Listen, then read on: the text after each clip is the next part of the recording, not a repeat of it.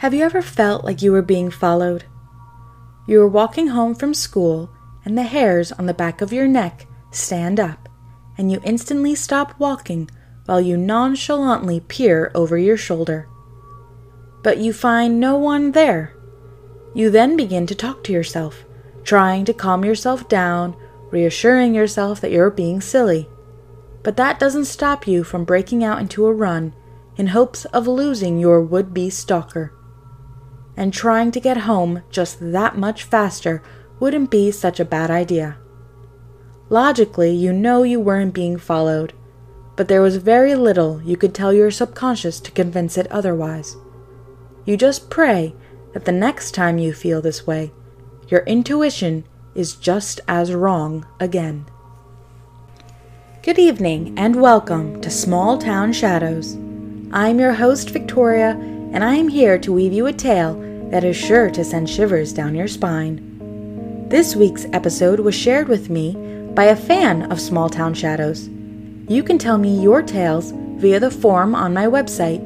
The link is in the description section below, and just maybe your story will be the next episode. As always, the following account is based on real events. However, the names and locations have been changed to protect the privacy of those involved. Please keep in mind that these narratives are not for the faint of heart and may frighten or disturb you. But now, before you get too comfortable, you should go turn off your lights.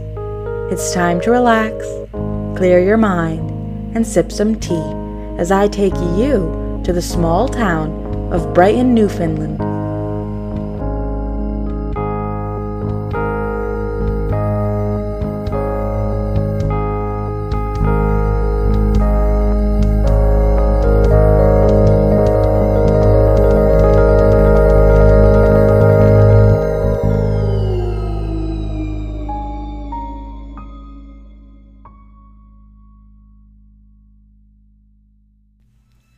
Scott and Sharon Wilson were thrilled when they found a house that wasn't only big enough for their whole family, but well within their budget.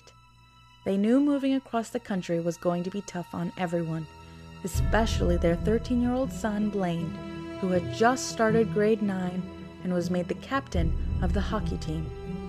But both fortunately and unfortunately, Sharon was offered an incredible job opportunity at Green Bay Hospital, making the decision to move an easy one. Blaine and his siblings had put on a brave face for their parents, but even 7-year-old Andrea was sad to say goodbye to her friends. Scott promised them more friends and more fun stuff to do once they moved to Brighton. Andrea and her 9-year-old sister Charisse accepted this promise easily and said goodbye to their friends without a second thought. Dennis, the 11-year-old, and Blaine had a slightly tougher time saying goodbye to their friends and hockey teammates. But again, Scott reassured them that life would be even better out in Brighton. At the end of the day, the Wilson family was moving, whether the children agreed to it or not. So they decided to make the most of it and embrace their new adventure with smiles on their faces. And soon enough, after a few weeks' time, the Wilson family had settled comfortably into their new home, oblivious to how misguided Scott's promises truly were.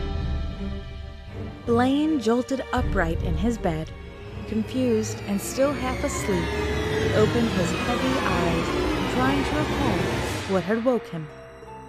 Then he heard it again, crying. Was it Andrea again? Or maybe it was Charisse this time. It sounds louder tonight.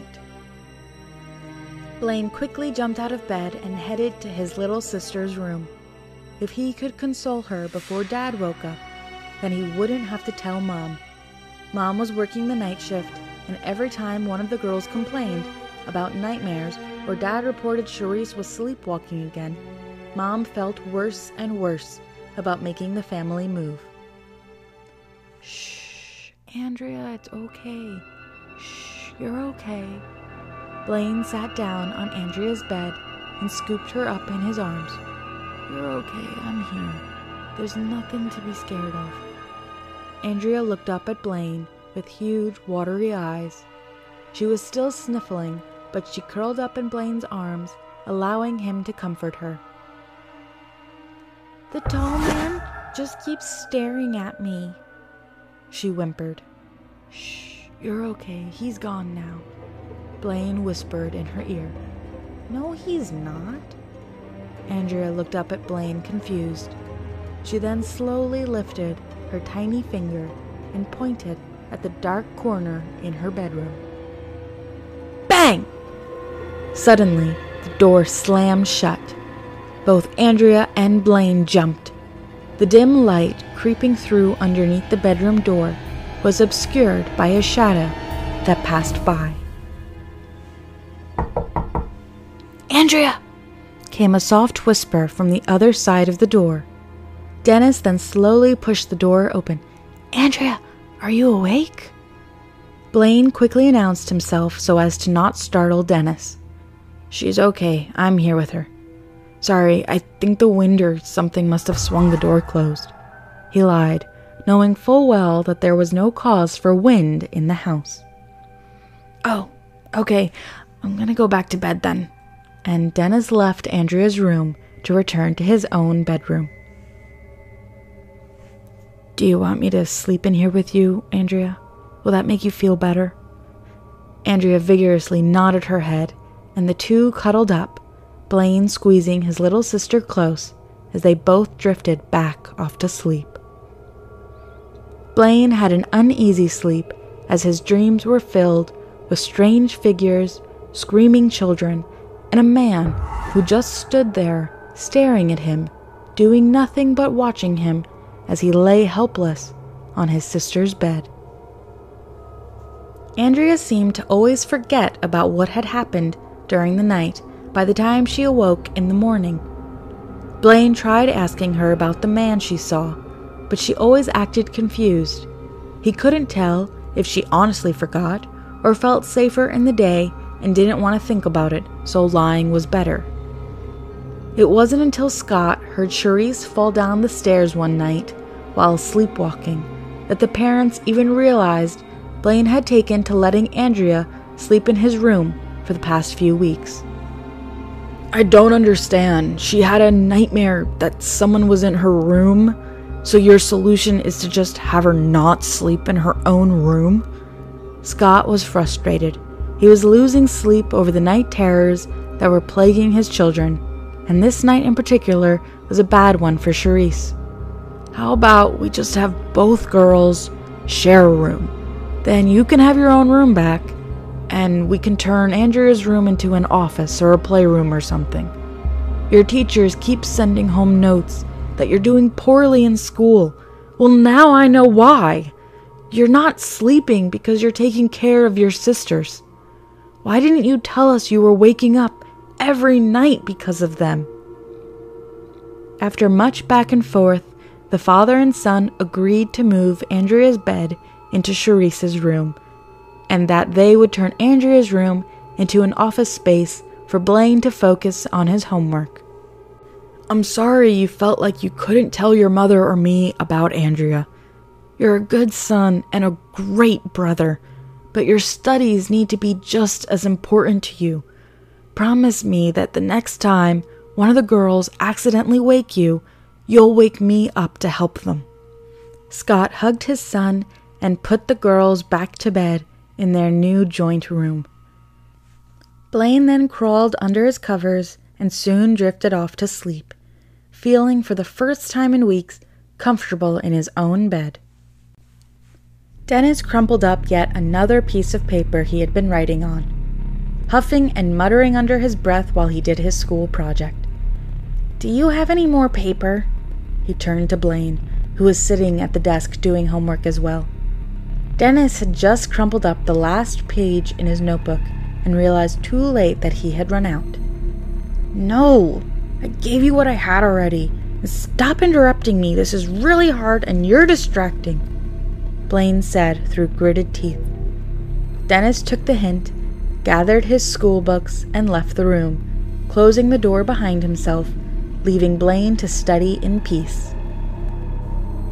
Blaine scribbled down another equation on his scrap paper, solved for the answer, realized it was wrong, erased, and tried again. Solved for the wrong answer again, erased again, and tried yet again.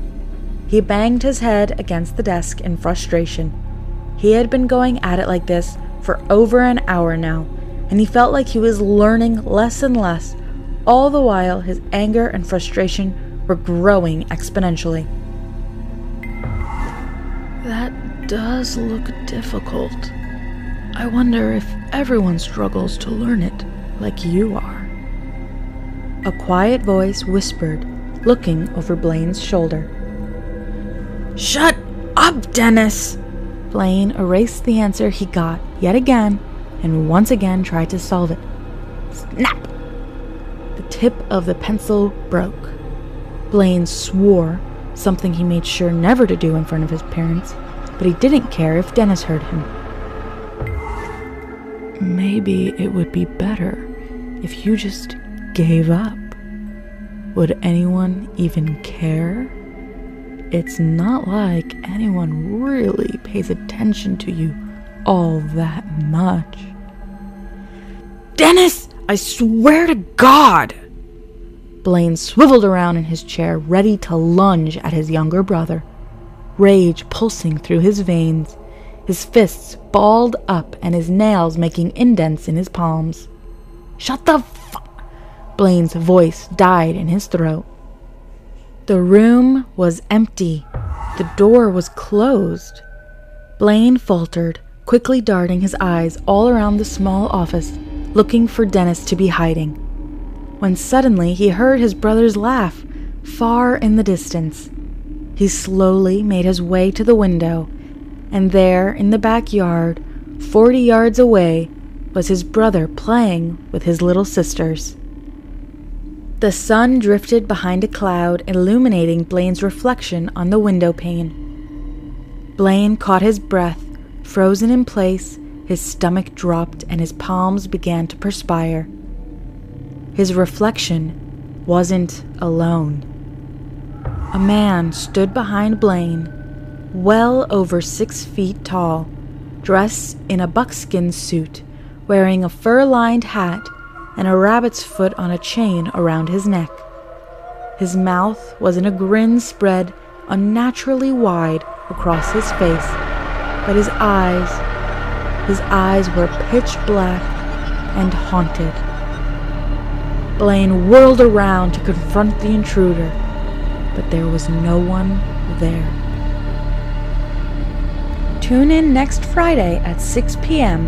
to hear who this mysterious intruder is and what will happen to the Wilson family. This episode of Small Town Shadows is brought to you by Dearling Blends. There is simply nothing better than cozying up to watch your favorite TV show while sipping on a delicious, piping hot cup of tea. And what could be better than an all-organic, sustainable tea brand that gives back to charity with every purchase? There's nothing not to love about Dearling Blends. Check out their website for old favorites and fun new teas. But now, back to Newfoundland. I'd love to hear what, or who, you think is terrorizing the Wilson children. And what do you suppose will happen in the Wilson home next week on Small Town Shadows? Tell me your thoughts, theories, and experiences in the comments section below. And be sure to subscribe so that you can be properly spooked every Friday night. And on that note, sleep tight, and don't forget to check under your bed for any lurking guests.